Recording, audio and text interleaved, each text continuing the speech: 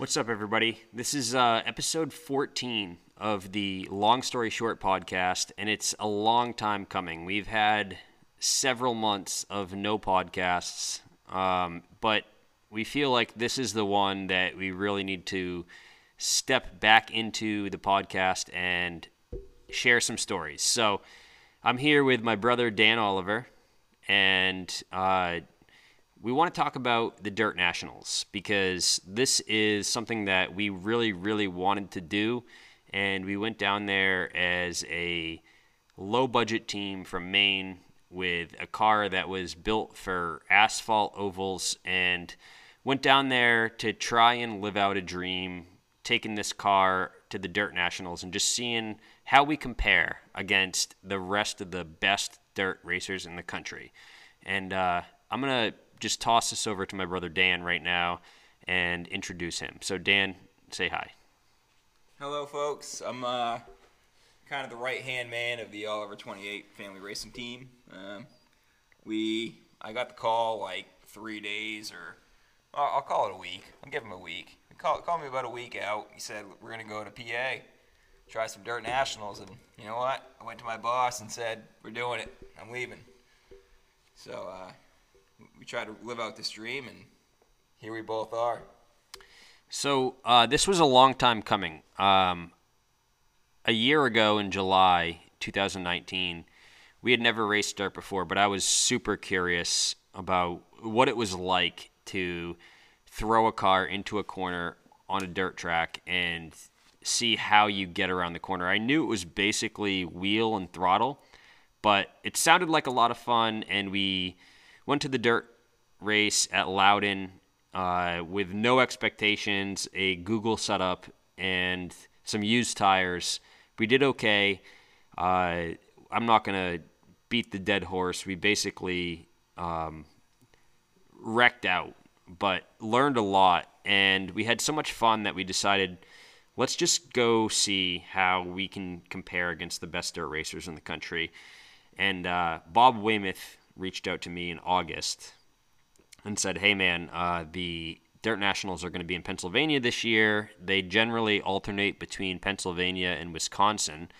And he basically said, if you want to go do this, this is going to be potentially the closest they're going to come to the Northeast. We don't really have dirt racing up here in the Northeast. So we decided to go. And we went down there. I got to throw props out to Nick Pistone. I've been working with Nick Pistone this year. Told him that I was going to the Nationals, and he threw me a setup that we put in the car, and He was on par. He was pretty on par. Yeah, we got down there, and right off of the trailer, we were fast. But I guess I should probably back up and say that, Bob Weymouth, great friend. We found out that we weren't going to be able to use mirrors or have any kind of radios.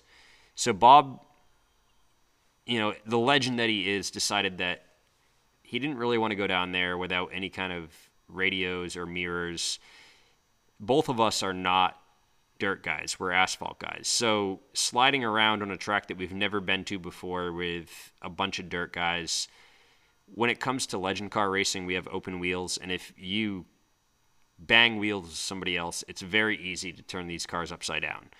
So Bob decided that he didn't really want to go down there, and I completely respect that, but we were pretty much committed at that point. And Terry Daly. He came through on the fly. Terry offered us his trailer, which was a construction trailer. We emptied it out, brought it over to our house, put the car in it, set it up with a spare motor, toolboxes, everything that we could think of, and headed down there. So we get down there, unload. Practice day is Thursday. We have no idea what to expect, and we went out in the first practice, and I basically was just trying to figure out how to get around the track. And we come in after the first practice, and we're using MyLapse transponders. So Dan looks... I got the race monitor app that does the local tracks and all that around the country and stuff. So I'm sitting there, looking at that instead of doing time trials with like a regular stopwatch. So it'd be, easier. But I was kind of his, his lap guy, I guess. Yeah, we come in. Dan goes, "Hey, man, you look like you're about 16th fast." And I said, "Okay, out of how many?" And so Dan scrolls down through the MyLaps app and says there's 60 guys that have been out, 60. And I go, "Man, we're 16th out of 60. That's crazy." So that's props to Nick Pistone. He gave us a great setup. Right off the trailer. So we go out there, we run 2 or 3 more, I guess it was 3 total practice sessions, and we're 16th out of 60 in the first one, and I think we're like in the top 25 out of 70 in the second one. Yeah, I believe it was, I think you were 24th or 26th out of 80 or something like that at the very end of it all. Yeah, and then third practice, I think we go out there and we're, I believe it was 17th or 13th out of 80 in the third practice. So we felt like we had a really good car, and I decided not to go out in the fourth practice. We go out there the next day. Friday is qualifying day. So the way they set it up, they have time trials. We go out there. There's 4 cars on the track at once for 4 laps, and they take your best time. And they take, based on everybody in your division, your best time. In our class, we had 33. And so they line, like we were 12th quick out of 33. So they take 12th quick would have been 3 heats. So divide that by 12th quick, 3 heats. Divide that by 3. Obviously, you'd be 4th. So 4th in the 3rd heat or something. Right. We were 4th in the 3rd heat. That's what we would have been. The unfortunate thing that happened is that when I came across to get the checkered flag on the last lap of the time trials, my throttle hung and my accelerator pedal was pinned to the floor. We went into the turn 1 wall, full throttle, just probably 80, 100 miles an hour, ripped off the right front tire, destroyed the right front, ripped all the suspension off the right front. The right front tire came off, bent the clip, bent the rear end. The car was destroyed. And let me back this up for a minute, all right?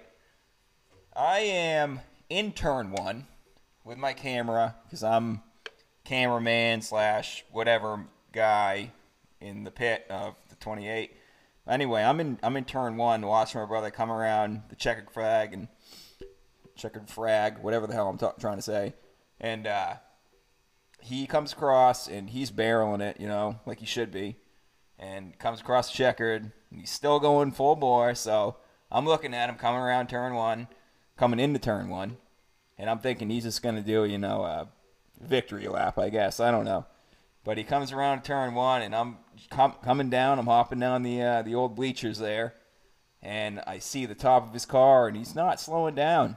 And I'm sitting there like, all right, so he's going to go around turn 1, just fucking full bore, slide around this thing, fucking Dirt Nationals, here we go, right? And then I don't see the top of his car, but I still hear the throttle pinned, and then I hear a big thud, and fucking holy shit. From my perspective, as his brother, crew member, whatever, holy shit, man, that got my heart racing. So to piggyback on that, as the guy in the seat, I came across, so we had 4 laps. The first 2 laps were not good, and I knew they were not good, and I actually spun out on lap 2. So the caution came out. We finished the last 2 laps. When I spun out on lap 2, they threw the yellow, and I was kind of mad at myself. I said, man, you come down here, you've been fast, you completely fucked this up. Like, your nerves got to you. You had 2 really bad laps. You spun out. So I was talking to myself in the car saying, Kevin, you need to fucking lay down a couple of really good laps because the car is capable of that. So I go out there. The last 2 laps were beautiful laps. And I came off turn 4, and I see the checkered flag waving.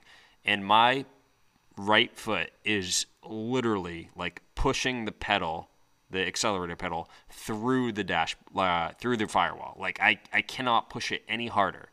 And as I come to the start-finish line, I feel a click. And it was the click of the pedal, like, pinning to the wall. I don't exactly know how it happened, but all I know is I came across the start-finish line and realized that the car was not going to slow down. So Danny's up in the stands taking times, and he's saying, oh my God, Kevin's coming into turn one extra hot. I'm in the car going, fuck, this thing's not slowing down.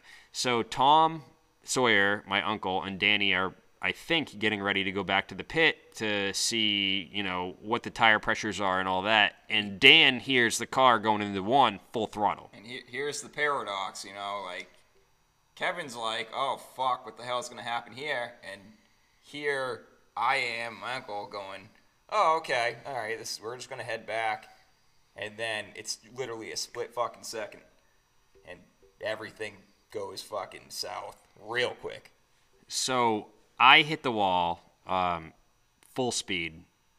I did not know the magnitude of the thud that Dan and my uncle both said, but apparently it was super loud.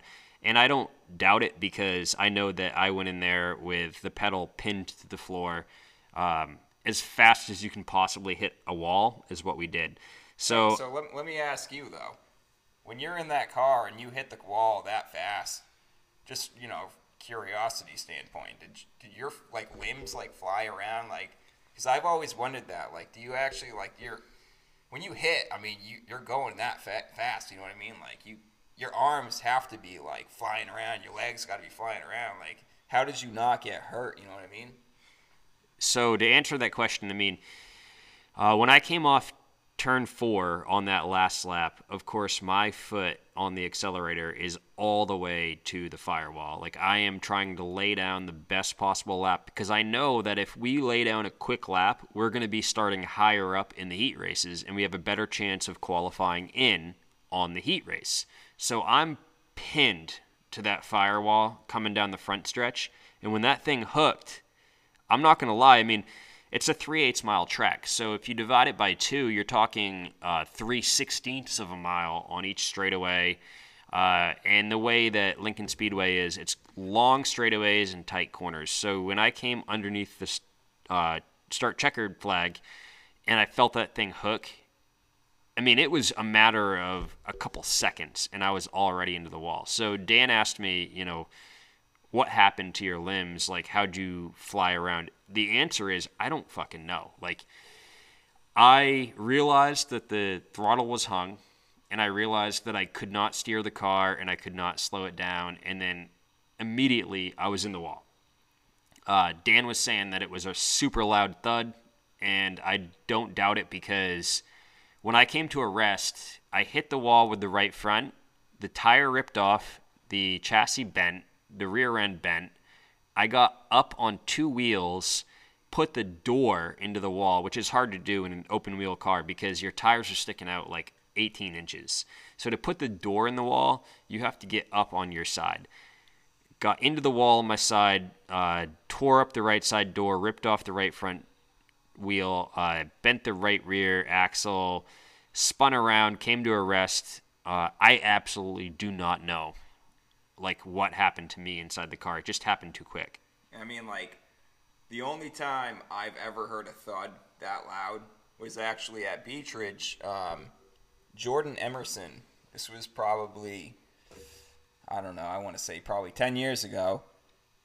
She's a whiz kid. She was a whiz kid, probably 14 years old at that time. But the last time I heard a thud that loud was when she hit the wall, and she went in a coma. And she came out of it, but that thud, I remember that thud distinctly, and it was intense, man. It was very intense. So basically, we threw down a hot lap. We were real quick, which was not surprising because we were quick throughout practice the day before, and then destroyed the car. I got out. I was dejected. I walked back to the pit. The guys at Lincoln Speedway with the wreckers used what we call the claw and basically put it through the driver's side and passenger side window of our Legend car, lifted it up, brought it into the pit, dropped it off at our pit, and I was looking at it going, man, we're fucking done. We hauled 10 hours down here. We laid down a super fast lap, like a lap that was good enough to get us into the show. Second time on dirt ever. You know, we bought 4 new tires. We bought a couple used tires. We didn't get them until we got down here. I mean, we're like underdog story. Fast lap, good position to get in the show, and then the car just gets fucking destroyed. So we get back to the pit, and I'm dejected. I'm looking at it. All of us were dejected at that point. Yeah, I mean, I'm looking at the car going, it's over. Like, this whole dream that we had is over. And I know that Dan looked at it, and he was trying to figure out ways to not give up. And I ended up walking down to Joe Ryan Osborne. They had like 10 cars that are top of the line, just like a NASCAR operation. Full-on outfit out there. Yeah, and I went down there because I said, you know, these guys are so good at what they do that they're going to know whether or not somebody can weld a new clip onto my car. Because They'll have resources for sure. I was thinking, what I've got is completely toast. So we're going to have to cut everything off from the firewall forward, and we're going to have to weld a new clip on, and we're going to have to start over. And the only way that's going to happen is overnight, and we're going to try tomorrow. So I went down to Joe Ryan Osborne, and I said, hey, you guys are a legit operation. Do you know anybody that could weld a new clip onto my chassis tonight? And Joe says, well, my stepfather is pretty good. Was it father-in-law? Yeah, father-in-law. I think it was father-in-law. He goes, my father-in-law is pretty good at welding. Hey, Ron, can you come over here? So a guy named Ron comes over and says, yeah, I'll walk down and take a look at your car. So he comes over and takes a look at the car, and he says, oh, I think that we can probably straighten this out. So he's inspecting it, and I'm looking at the lollipop. They got the lollipop there on the front clip that holds the trailing arm for the front end suspension. I'm looking at that because that's a pretty crucial situation there. It's all bent up, stove to shit. And he's looking at it. I don't even know who the fuck this guy is. There's probably at least 6-7 guys hanging around our car, just doing some stuff, whatever. They're looking at it, just trying to see what we can do to fix it. And this guy, this Ron guy that Kevin brings down, he's like, dude, all you gotta do, let me have a jack handle for a jack. So I grab a jack handle, and he puts it on the trailing arm. He bends the lollipop back out straight. He goes, dude, all you gotta do is weld that up, put a stiffener on there, and fucking put everything back together. You're good to go. She's all good. And so kind of lit a fire at their ass, you know what I mean? It gave us some hope, but I think that this is probably the proper time to say that this Ron guy was Ron Hornaday, who is a 7-time NASCAR champion, not Cup Series like Dale Earnhardt and Richard Petty, but 7-time NASCAR champion between trucks and Xfinity, the whole nines, ARCA, whatever. The guy's super successful, and if you know racing at all, you've probably heard the name Ron Hornaday. So Ron Hornaday comes down, grabs our jack handle, rips on the lollipop, which is on the right side of the car on the top side of the frame rail. And what it is basically it's where the upper control arm on the right front mounts to the chassis. So it was bent in because of the impact with the wall.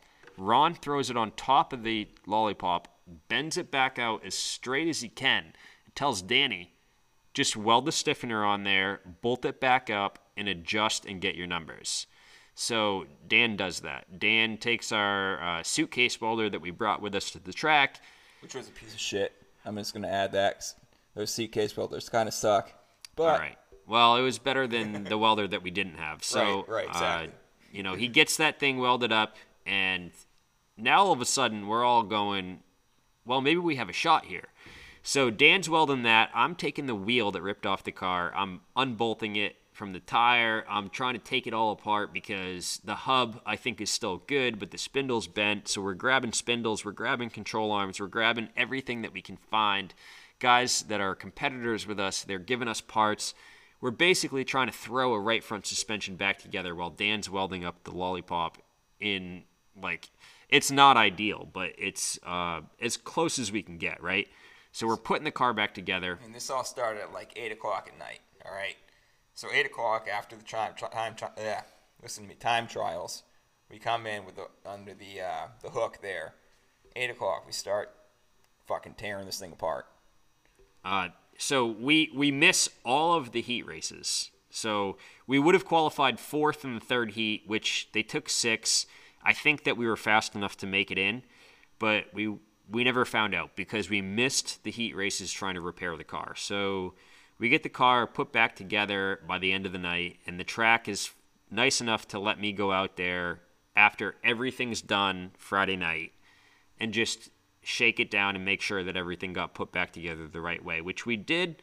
And the car it held together, but it was really bad. I spun out twice. So we bring it in, and we said, okay, well, at least we repaired the car. The car will go around the track. It'll go left. Tomorrow, we have to put the setup back in it. And I might add that this was almost promptly at midnight, 12 o'clock. So from 8 to 12, we were sitting there scrambling, getting tools ready, receiving parts from people, getting fucking helping hands from generous people all over, our competitors. I might add. And so for 4 hours, I mean, we're sitting there just trying to get bolts and getting all this shit together. And we finally get out there at midnight, and we shake it down. But, yeah, we bring it back in. Like Kevin was saying, I mean, we didn't have any numbers. We had nothing. We didn't even put the right tires on the thing to go out there and shake it down. So, like, we had a lot of work still to do. Well, at that point, I mean, the whole idea of shaking the car down that night at midnight or whatever it was, Friday night, was only just to see, like, okay, will this car hold together? It wasn't about, are we going to be fast? It was just, will it hold together? And we found out that it would. To Dan's point, we had a left side tire on the right front. It was not good, and that's why we spun out. But that wasn't really the point. The point was that the car will go around the track again, which was important. The problem is that we missed all of the qualifying races. So the night was over Friday. We're going into Saturday, which is the third day of a 3-day national event. And our only opportunity to make the main show was to qualify in on the last chance race, the Consi. There was 8 cars, and they took 3, and it was a 10-lap race. This is where I have to throw some props to a guy named Travis Perry. Travis Perry is the number 19 car. He's a regular in Pennsylvania at Lincoln Speedway, and he's also a former national champion on dirt. The guy is really fast, really well respected, and he came down to our car when we wrecked and told us that, listen, we have seen the speed that you guys have in your car, and it really sucks that a mechanical failure put you in this position. But we think that you guys can still make this race, so don't give up. And that was really cool. So now, fast forward to Saturday. We took the trailer and the car and everything home Friday night. We went back to our hotel, which was York, PA, 30 minutes away. With intentions to wake up early and climb on the rain-soaked asphalt and start tearing the car apart. Not tearing the car apart, resetting the numbers on the car. Yeah, the idea was we were going to drop the rear door, roll the car out into the parking lot of the hotel, and just try to set the car up back to our caster, camber, wheelbase, the whole 9 numbers in the parking lot of a hotel. And the nice thing was, the night before, our pit neighbor, Sean Miller, he had given us the right front suspension to put on the car, and he had reached out and said, hey man, if you need anything on Saturday, just let us know. So he gave me his number. I reached out to him and just said, hey, we're getting ready to roll the car out into the parking lot. We'll see you later. And he goes, well, I live 2 houses down from the Speedway. Why don't you just bring the car over to my garage? So we did, and God bless this guy. I mean, awesome dude. Yeah, Gave us parts. Very humble guy. Very humble. Gave us the opportunity to go to his garage, so we did. We get there. We spend probably 3 or 4 hours in his garage just like putting fenders back together, getting the setup back in the car. Not only that, but he stood there for most of the time that we were in there and just was there, ready to be helping hands. You know what I mean? Like he was there to help us too, So, yeah, very good guy. Very good guy. Sean Miller, thank you. Sean Miller, great guy. And so anyway, we get the car finally put back together. We show up to the Speedway, which was basically just down over the hill from his garage, as the track's opening, and everybody that had seen what happened the night before, stuck throttle, basically full pinned throttle into the turn one wall, destroyed the car. They see us roll our car back out of the trailer with, a new used right rear fender, a patched together right front fender. The car's back together. It's wiped down. It's shiny. It looks good. People start coming down. And one of the guys that came down was Travis Perry, the former national dirt champion. And he comes down and he says, hey, man, I was looking at the lineup in the Consi, and he goes, you're starting last, but you can win this race. He's like, you can get into the top 3, no doubt. He goes, I know the guys that are in this race, and you can beat them. Like, you're fast. And then he goes on to say, you can't wait. Like, you have to go. It's only 10 laps. You have to go. You have to be aggressive, but you can do it. And at that point, after everything that we had been through and all the work that we put into the car, I had a sense of confidence. And I said, well, if this guy thinks that I can do it, and I just met this guy yesterday, if he thinks that I can do this, I'm going to do it. So we had hot laps on Saturday. We went out there, and we were pretty quick. Came in. We made a couple of adjustments, and they call us to the lineup for the Consi. And we go out there, and I'm sitting there in the lineup, and they roll us out. And I'll tell you, everybody, this is something that I do a lot. I've been racing for 17 years, and you would think that by now everything is just kind of normal and whatever. But no, 17 years in, I still get butterflies before every single time I go on the track. And so they rolling us out, and I go, man, this is my one shot. This is my opportunity. Like, we destroyed the car. We came down here from Maine, 10-hour drive, dirt nationals, second time ever on dirt, and we have a shot to make the A-Main. I've got to fucking go out there, be smooth, don't make any mistakes, and just do what I have to do to make the top 3 in 10 laps. And so I'm like batting my own helmet saying, dude, just you can do this. Like, be smooth. We go out there. You even wrote that on your little piece of tape there in front. Yeah, I put a piece of tape on my dash that just said be smooth. And I'm rolling out there. Keep in mind, I've still, at this point, we're on Saturday, 3rd day of a 3-day event.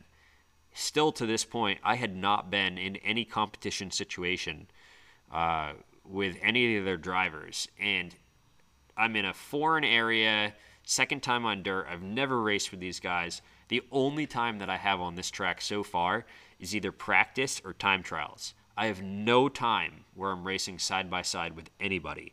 And this is my last chance, and it's 10 laps. And I'm starting 8th, and I got to get to 3rd. So I go out there and basically just told myself, Kevin, fucking don't make any mistakes, but go. Like, go. Don't worry about anybody being mad at you. So they throw the green, and immediately I had tunnel vision. Just go to the front. And I think we got to 5th by lap 5. And I think I was in 4th by lap, like there was 3 to go. I think lap 3 or 4 to go. It might have been 4 to go. I think you might have been 4 to go. So lap 6 or 7, I'm running 4th. and I'm a little bit behind the top three. I catch him, and with 2 to go, so I'm pressuring third, and they're kind of coming down, and I'm backing off. So 2 to go, like they throw the white, or what is it? The white and the checkered. White. They're holding. It's the White popsicle check. sticks. Yeah. 2 to go, and I'm in fourth, and I go. I have one car that I have to pass, and I got 2 laps to do it, or I'm going home. So, long story short, we go into turn 1 with 2 to go. I get underneath the 56 for third, and slide up into his door, move him up a little bit, and I go by, and I get third place. So we make the show. Well, let's just back up. All right. Okay. So my brother, I've watched my brother many years. I videoed pretty much almost every race, and there's a lot of proof backing up that he's a very clean driver. Okay, so and it happens in racing. The whole racing incident is always one of those controversial situations there. But when you're in the heat of the moment and you barrel into the turn, he didn't hop any tires, but when you got to go for it, you got to go for it. So, well, I think I've never wanted to gain a position unfairly, and in 17 years, I've made it a point that if I'm going to get by somebody, I'm going to do it the right way, and I'm going to do it cleanly. And in this event, we had 10 laps, and I had to pass 5 cars, and I passed, I guess I would say 4 out of the 5 cleanly. But when I got to the 56, there was 3 to go, and I was clearly faster than him, and I had tried to pass him in a couple corners. He came down to try to block, which he should because he was in the final transfer spot with 2 to go. I was still clearly faster than him, and I backed out a couple of times, and when we came across to get 2 to go, I got under him, and he came down to block me again, and I basically just didn't lift. And we bumped, and he went up, and I went by, and got into third, sole possession, came around, took the white, and finished the lap. And to Dan's point, I've made a career out of racing cleanly. I don't feel bad about the way that I got third place. We tried to pass him clean for a couple laps, and he tried to block, which he should have because it was the final transfer spot. And finally, when you're faster than somebody in a situation like that, and he comes down to block, at some point you've got to take the spot. You got to go for it. And we did. That's what we came down there for. We came down there to make the A main, and that was the transfer spot, and we got it. And I won't forget. I'll never forget this. You came into the pit, and of course, I'm just as excited as my brother who's racing, and I'm just the guy in the grandstands. I might even be more excited than he is. But he sat there in his car, and I remember the look. He looked straight out of the window in almost disbelief, like we made it. You know what I mean? And I say that because we had a 10-hour drive down to PA, and that 10-hour drive was basically like, all right, dude, we got to make the show. But if we make the show, we've won. We can finish dead last and fucking destroy the car, you know what I mean, in the A main.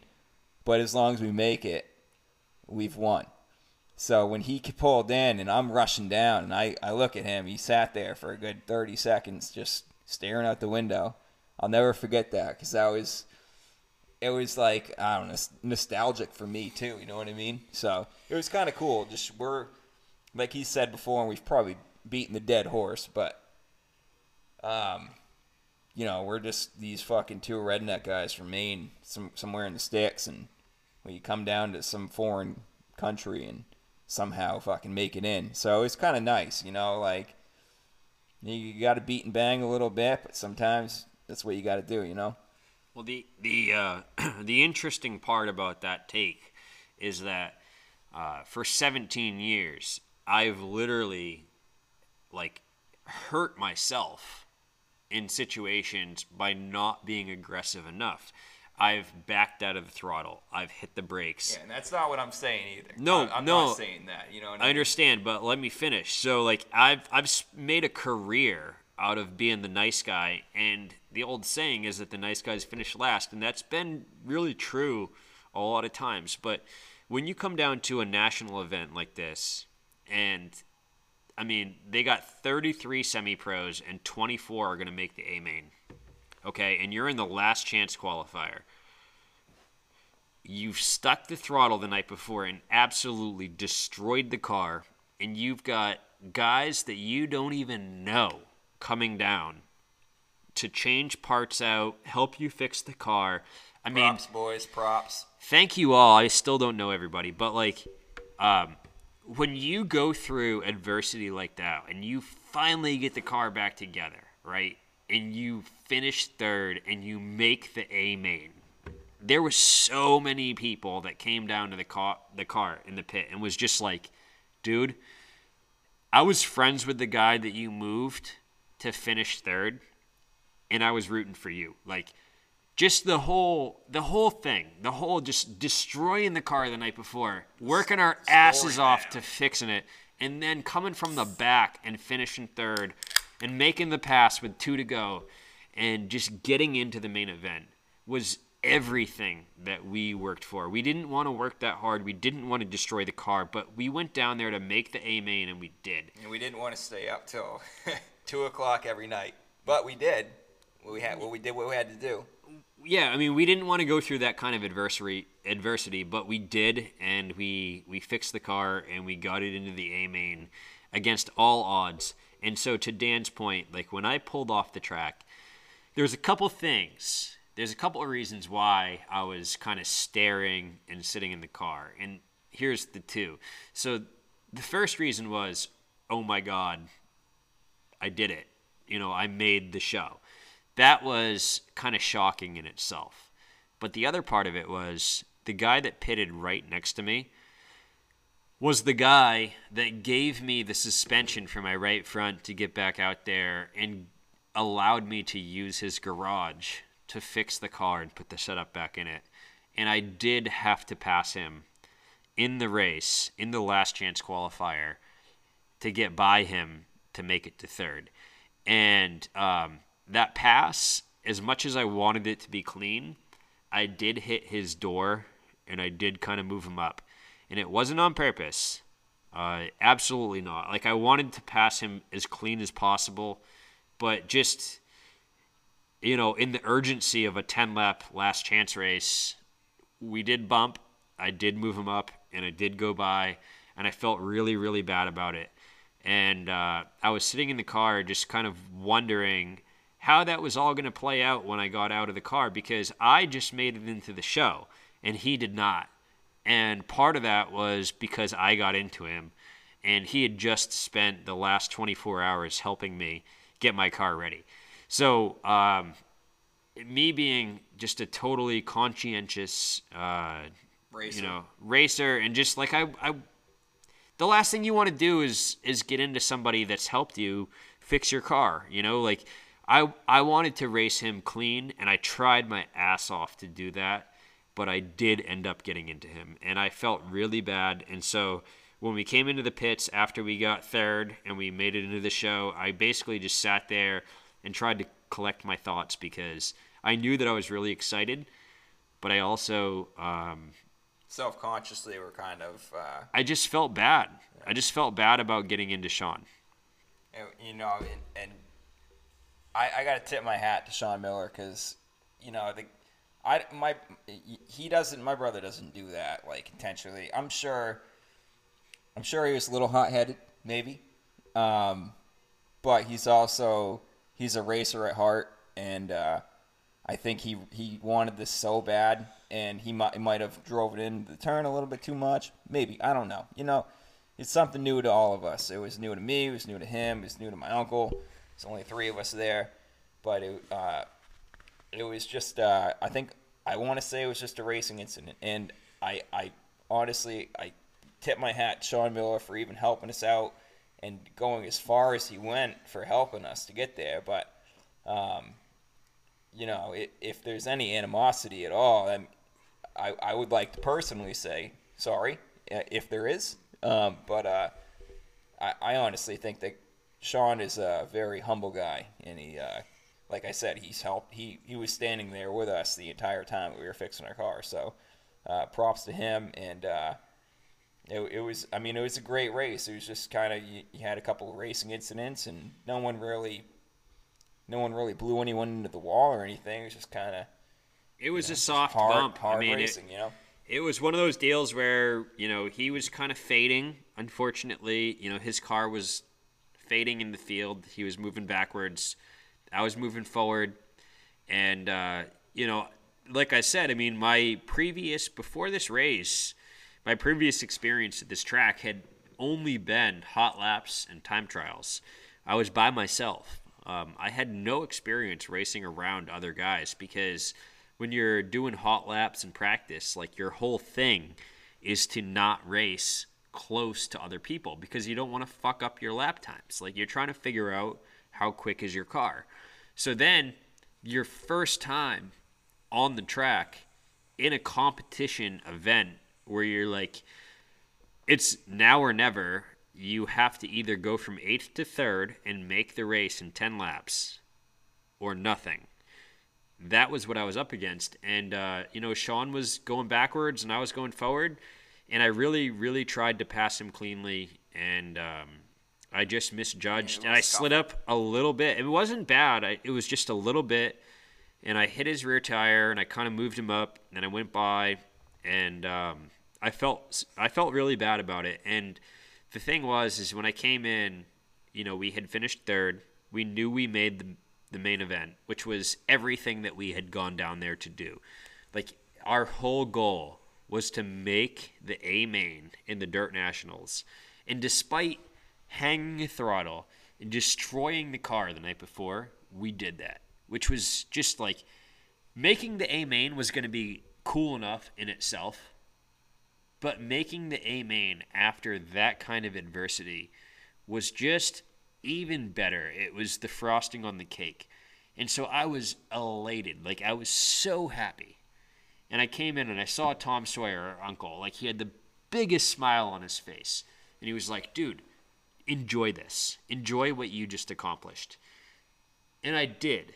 But there was a little bit of me that just felt bad because Sean Miller, I mean, I wouldn't have. You never want to get into another racer. I mean, well, I would not have been in that race if Sean Miller did not give us literally an upper and lower control arm for the right front. We didn't have that. Like we would have had to gone to the U.S. Legends parts trailer and spent $200 more than we did. I mean, it's like it was the fucking perfect paradigm. I mean, you couldn't get any more perfect than that. And I don't mean that in a good way. I mean, like, it was like a very intense paradigm to go through for everyone involved. You know what I mean? So, but I saw you get out and you talked to him and you guys were talking a little bit and we see.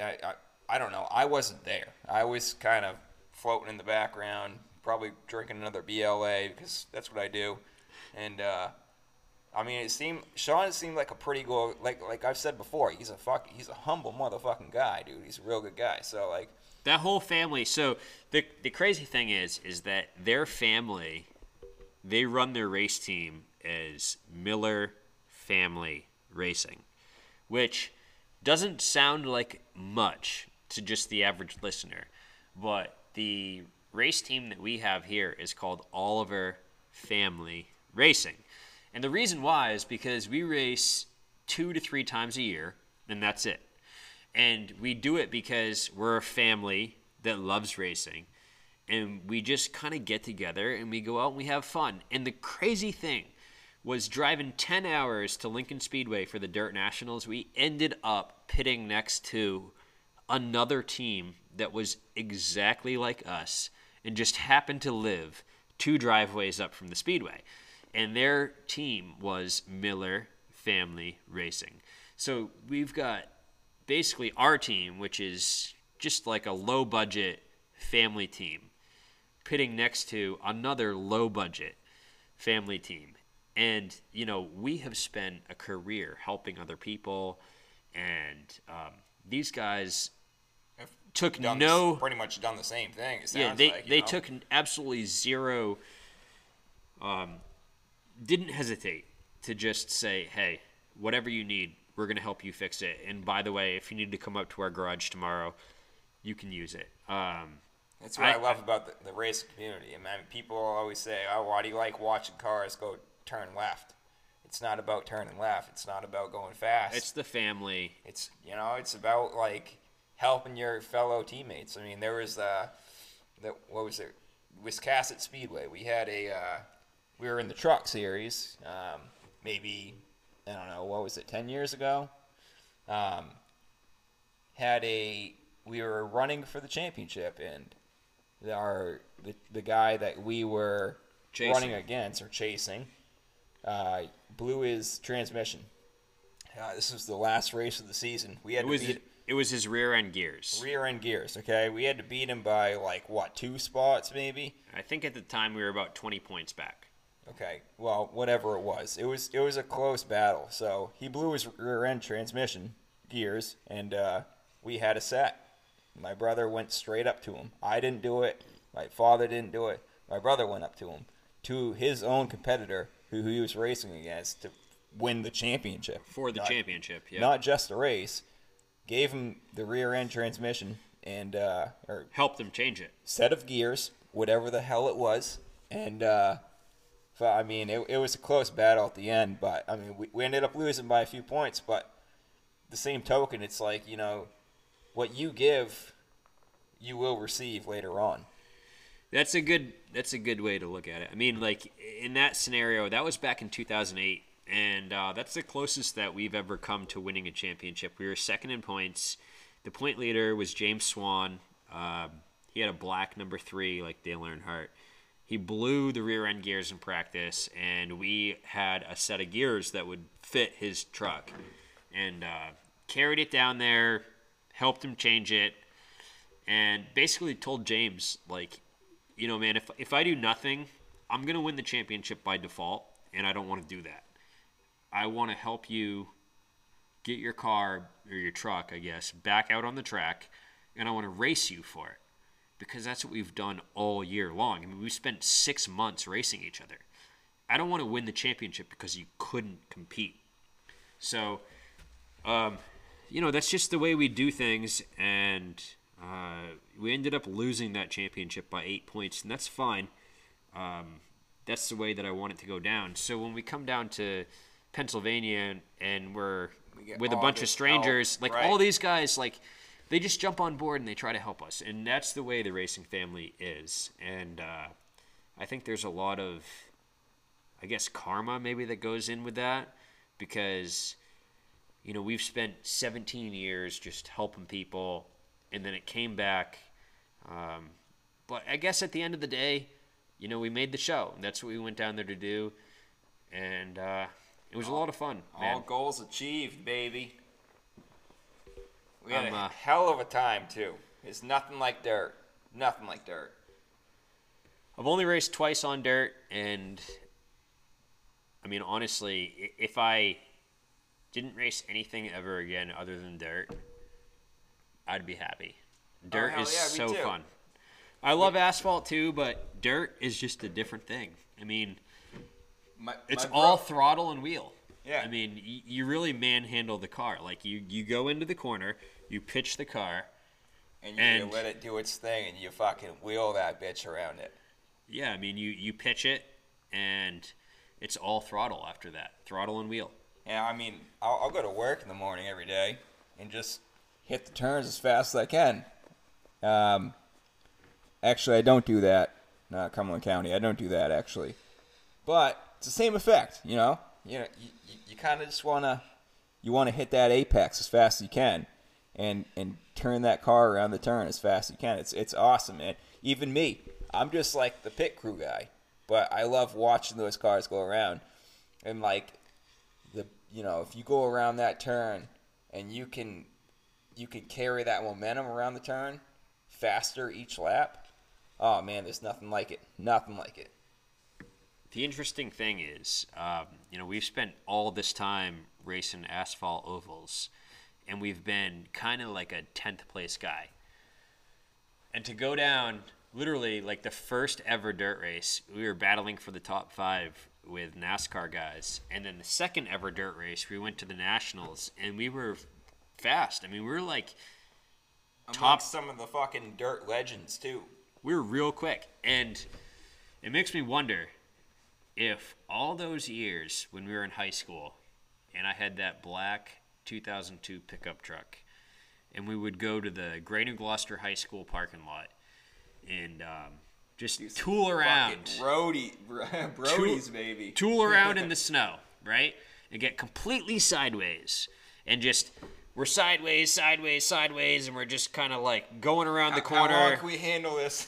How long can we drift? Are we going to hit this building or not? It makes me really wonder if all those years that we fucked around in the snow is the reason why I'm not terrible at dirt racing. Not so that bad at dirt racing. Yeah, I mean, we're kind of like mediocre on asphalt ovals, but when it comes to dirt, we're pretty fucking good. And I don't know if it has anything to do with just racing around in the snow. But either way, I do have to, before we go too far, I do have to just say some thanks, because when we decided to go to the Dirt Nationals, this was literally just a dream that I had, and there's a lot of people that stepped up to make it happen, and I want to take a second just thank all those people. So first and foremost, Tom Sawyer, he's my uncle. He's been showing up to the track basically every time we go to race, whether it be White Mountain, Beech Ridge, no matter what. He's throwing me money for tires. He's Venmo'd me money just for gas to get to the track. He's an active member. Just loves to come out. We love to have him out too. He's Venmo'd money just for anything to kind of make our team progress forward, even without any, like, you know, we don't ask him for any of that stuff. He just does it because he loves it, and he just shows up, and he's my uncle, and I love having him there. Tom Sawyer, thank you so much. Literally, this whole experience would not have been nearly as good without you being there. Also, we've got Scott Hersey. He bought me a tire. Friend of mine, thank you so much, Scott, for the tire. Alicia Shores, Dan, my brother, spent countless hours helping me get the car ready, countless dollars on parts getting the car ready. My father, Tom, just, you know, whatever we needed, the garage. Over the years, he's just been there. Whatever we needed, got it done. That last push to get us out the door, even though he didn't want us to leave. Yeah, when he didn't want us to go race, he still helped us go race. Man. So many people, I mean. Mike Humphrey gave me a full bottle of nitrogen, which we didn't end up being able to use, but gave it to us, said go use it and bring it back when you're done. Terry Daly gave us a enclosed trailer to go down there that we had to empty out, but we were able to use his enclosed trailer. I'm trying to think of like everybody that just helped us out, man. Yeah, absolutely. Terry in a clutch situation too. Like he didn't even hesitate. We had like 2 days to get down there before we had to leave, and he just said, "Yep, take this trailer." So I'm just gonna emphasize that because thank you, Terry. I mean, I probably said it and beaten the horse beyond 6 feet, but he came in clutch. He really helped us out. But yeah, there's so many people that have helped us get to where we are, and it's phenomenal how much camaraderie comes into this sport. Yeah, Bob Weymouth adjusted my valves. He actually turned me on to this event, so without him, I might not have even known about it. Kevin Gerard Jr., he sold us countless parts, but a beadlock rim, and gave me 2 weeks to pay for it, which was great. Man, there's so many people that made this trip happen, and for a team that really had no money and was just rubbing pennies together and had hopes and dreams, we went down there and on our second ever dirt race, like made the A main after destroying the car on a stuck throttle in time trials, and I could not be more thankful. Doesn't really happen unless you watch it in a movie. I'm gonna add that. Yeah, I mean it was it was not ideal, but it couldn't have been more of a storybook type of a show, and there were so many people that just made it happen. Josh Varney allowed us to use his radios, which, sorry Josh, they did not allow us to use radios, but he let me take them down there. There's just so many people that had some sort of a part in us getting down to the Dirt Nationals, and I just want to thank you all. It was a dream come true. We had to go through a lot of adversity, but it would not have been possible without so many people stepping up. Thank you all. We fucking made it, baby. We made the A main. We finished 19th out of 24, so not great, but we got involved in an early race caution, got into the wall, fucked the car up. But hey, 19th, beat 5 cars, made the A main. That's what we went down there to do. And I just want to thank everybody for supporting us. It was a great time.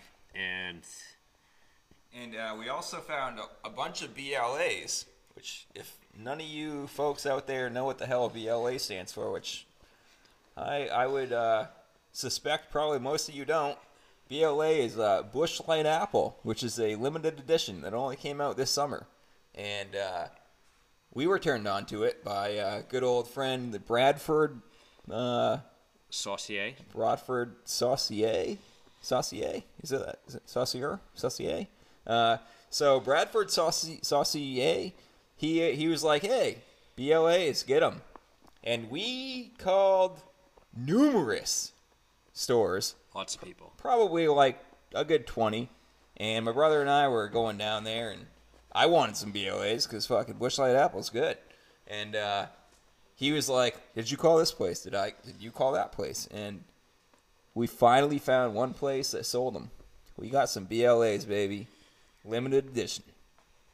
Went down there, made the race, got our BLAs. Everything was good. So I think we did what we needed to do.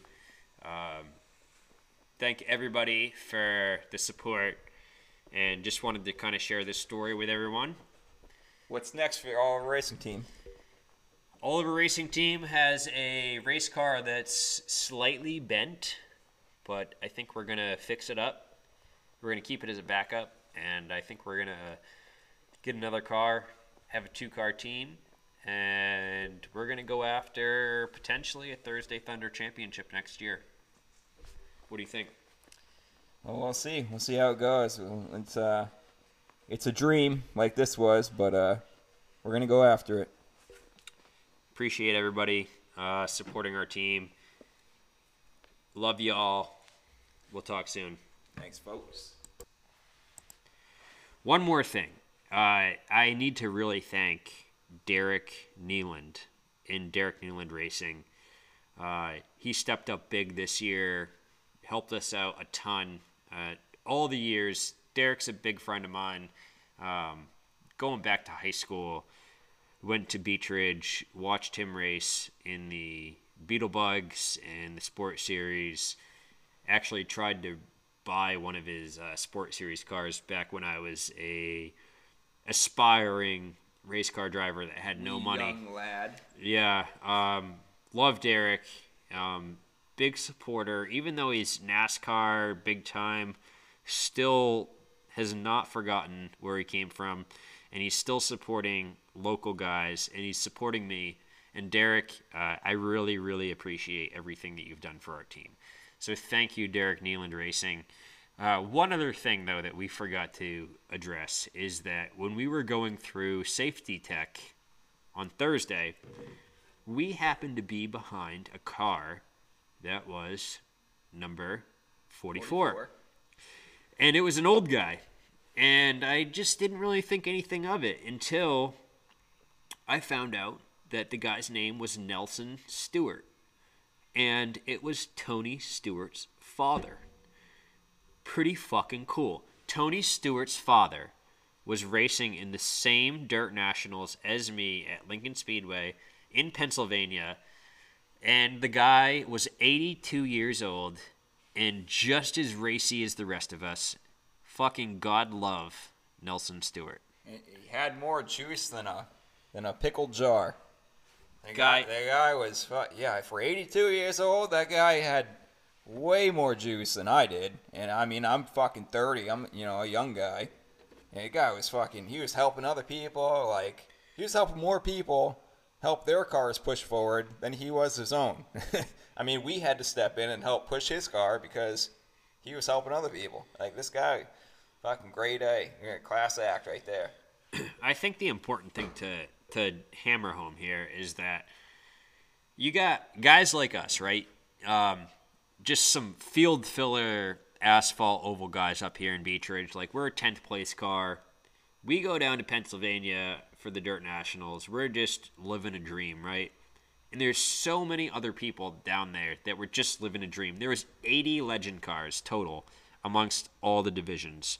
Pro, semi-pro, Masters, and Young Lions. 80 cars. So many guys were just down there living their dream. And then you run across a guy like Nelson Stewart, who is the father of one of the greatest NASCAR Cup Series drivers of all times. And this guy is literally just rolling through safety tech with a legend car that was really no nicer than ours, as best as I could tell.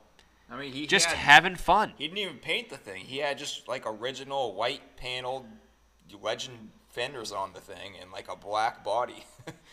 just kind of threw it all together, and this guy was just rolling out there like he was just some regular guy, Well, he is, and that's the point that I want to make, is that, Tony Stewart is one of the greatest NASCAR drivers of all time, 3-time Series Cup champ, and his father, 82 years old, is racing a legend car at the Dirt Nationals for fun, and literally just rolling through tech and having a good time and bantering and shooting the shit with a guy like me. And I just wanted to throw that out there. I mean, these people, Tony Stewart even, we're all just people. We're all just racers. And to have a guy like Tony Stewart's dad just fucking hanging out and rolling through tech, just shooting the shit with regular just having guys, fun. Here we are. Just having fun. Yeah, having fun. You would think that, okay, I'm Tony Stewart's dad. I'm going to be, over here, doing my own thing. No, he's out there. He's fucking right there with the rest of us. He's there with the rest of us. He's got a fucking heart with a passion of racing. God love you, Nelson Stewart. Tell Tony to bring legend cars to Eldora because I think that would be fucking awesome. I know that you raced there once and almost died, so maybe that's not a thing. But, more dirt is better. God love Nelson Stewart. God love fucking Ron Hornaday for coming down and fixing our car. God love you all for listening to this fucking podcast. And thanks for all the support. Thanks for Terry Daly. Thanks for Ron Hornaday, Scott Hersey, Tom Sawyer, Alicia Shores, everybody that's helped us out. My wife, my kids, my dad, Dan. Let's fucking kill this thing. What do you think? All right. Yeah, we've probably beaten it dead. So, thanks for listening, folks. All right. We'll be back here with episode 15, hopefully sooner than what it took to get episode 14. We'll see you.